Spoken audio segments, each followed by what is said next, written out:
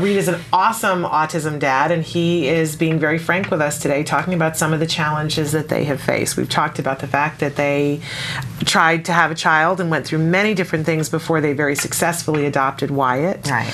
And that Wyatt eventually began to regress and went into autism, and that it was a very difficult time. But what was the decision that you guys made about how you were going to cope with the autism?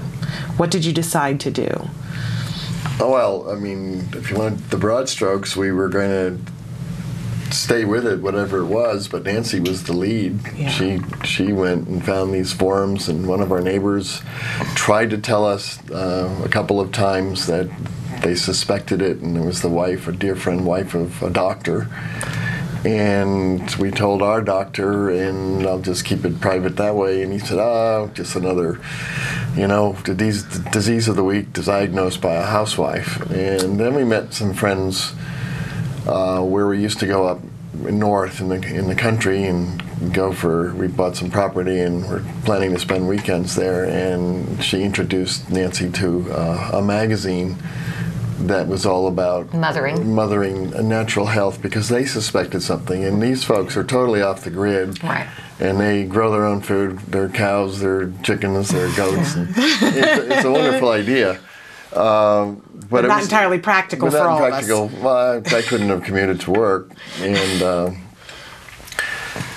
but that was when we first found out about it. And she went to a conference. Actually, she went twice. She went to the weekend, she thought it was, but it wasn't there yet. And she called me and said, well, it's next weekend. I drove to Long Beach. It was a DAN conference, Defeat Autism Now, which for those of you that are our viewers that don't know, has now been renamed the MAPS, for MAPS doctors. But it was at that conference that Wyatt was almost four.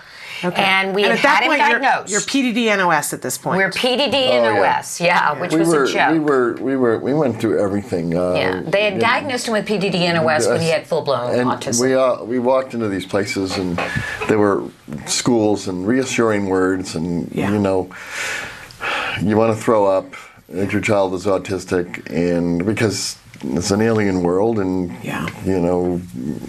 really not knowing anything about it, and this is not.